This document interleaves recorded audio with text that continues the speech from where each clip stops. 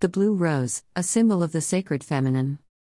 I'm so very excited about the work that women are doing in the world, specifically the priestesses, and those who follow the ways of the Magdalene. These women are the shining lights in the world, sometimes working openly and sometimes working behind the scenes. They are the women whose works and deeds are their shield and their sword. There will always be those who come forth to attack and belittle the women who have incarnated as way showers of the light and women who follow the path of the Magdalene. What is the path of the Magdalene? The path of the Magdalene is the path of the way, the path of love. It is the path of gnosis, which is a direct understanding of the divine, and it should be known that we each have access to gnosis because we are each directly connected to the source.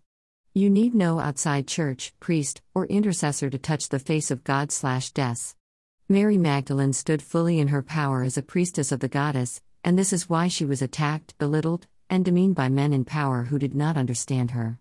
However, Yeshua understood her completely. He supported her, he defended her, and he had complete respect and love for the Magdalene. The whole world knows that Mary Magdalene loves Jesus. She stood by him in life and in death. She never left his side, and I would say that her devotion and her love is something modern-day people should admire in this woman of the past. Mary Magdalene embodies and teaches the path of the Mother Goddess and all that it encompasses, including the wisdom of sacred sexuality. As modern-day priestesses, we are here to change history, to correct the many lies that have been told so very long ago and making us believe that there is shame in loving the goddess, she who is our divine mother and who is equal to our divine Father. She is known as wisdom, and she is the Holy Spirit of the Christian faith. There is no shame in being, or identifying as, a woman. Women are the bearers of the Holy Grail, guardians of sacred knowledge of the teachings of the Holy Mother, and priestesses are the very embodiment of those teachings. I am not saying that women are greater than men, because we are not. We are equal in heart, mind, and soul. Jesus made Mary Magdalene equal to himself. Mary Magdalene, as the feminine Christ, was the embodiment of the divine goddess, a daughter of the Great Mother, as are all women. Women have shown that they are capable of being leaders in all areas of life as they were in ancient times. As way showers and spiritual teachers, we know that we are both the teacher and the student. As women, we are not better than men, we are simply different. Men also have their own sacred mysteries, and this is something that Peter did not understand. There must be balance, not competition, between these two forces which complement each other. Yeshua knew completely his own masculine nature and he lived it fully.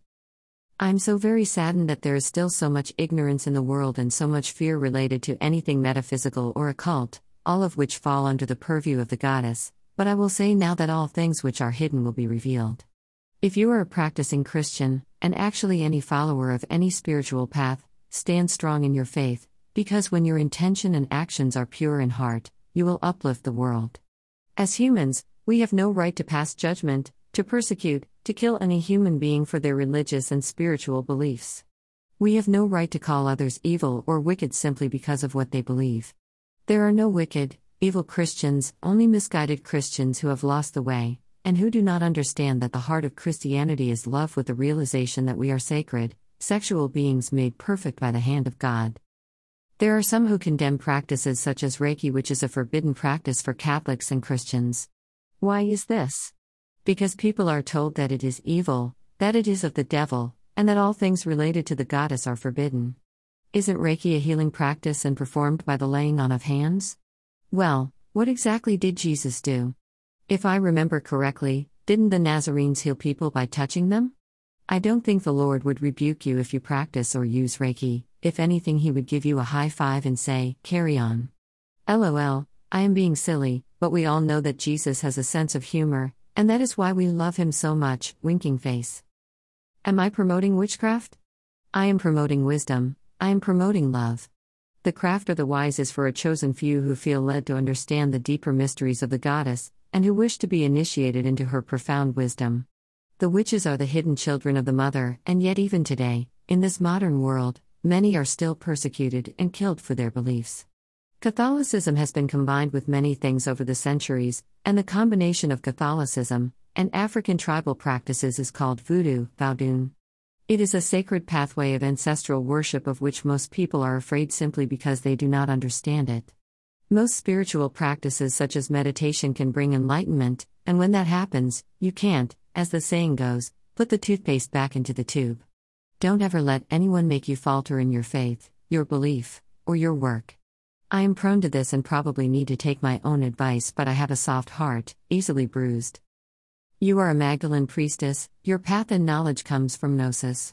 You have mastered discernment, which is the path of the heart, a path that is hidden except for those who have eyes to see and the courage to follow the ways of the goddess. All things come from spirit into the world of matter, from that which is hidden, occult, to that which is seen, matter. To the women of the world, I would say that we are all sisters in faith. As a woman, I too have been called prostitute, witch, harlot, and whore. These words, which were once titles of respect and empowerment, are now, in modern times, words that are used to demean, defile, and humiliate. As women, we must stand in our power and know that shame will never take away the power behind these words, the power of the sacred feminine. If you are a Christian woman and want to follow the ways of the Magdalene, there is no shame in doing so. There is no shame in loving, understanding, and embracing the ways of the Mother Goddess. There is no shame in being a woman, and no shame in standing in your power. Jesus would not rebuke, abandon, or criticize you. He would be proud that you defend his beloved Magdalene, proud that you speak her truth, proud that you stand up for her, and most importantly, proud that you stand up for the wisdom and love that they, and the entire Grail family, sacrificed their lives for. When Mary Magdalene is returned to her rightful place of respect and honor as a sacred divine woman equal to Jesus, who is the sacred divine man, then all women and men will be uplifted. When the wound of sexuality is healed, when the goddess is returned to her rightful place, with God at her side, then the flowers will bloom and the land will weep with joy. We are birthing a new consciousness in the world, in this time of revelation, which is a painful process filled with destruction and sadness. Be prepared, because when the veil is lifted, men of evil will tremble in their boots. The goddess is here, now, and she will shake the foundation of the world.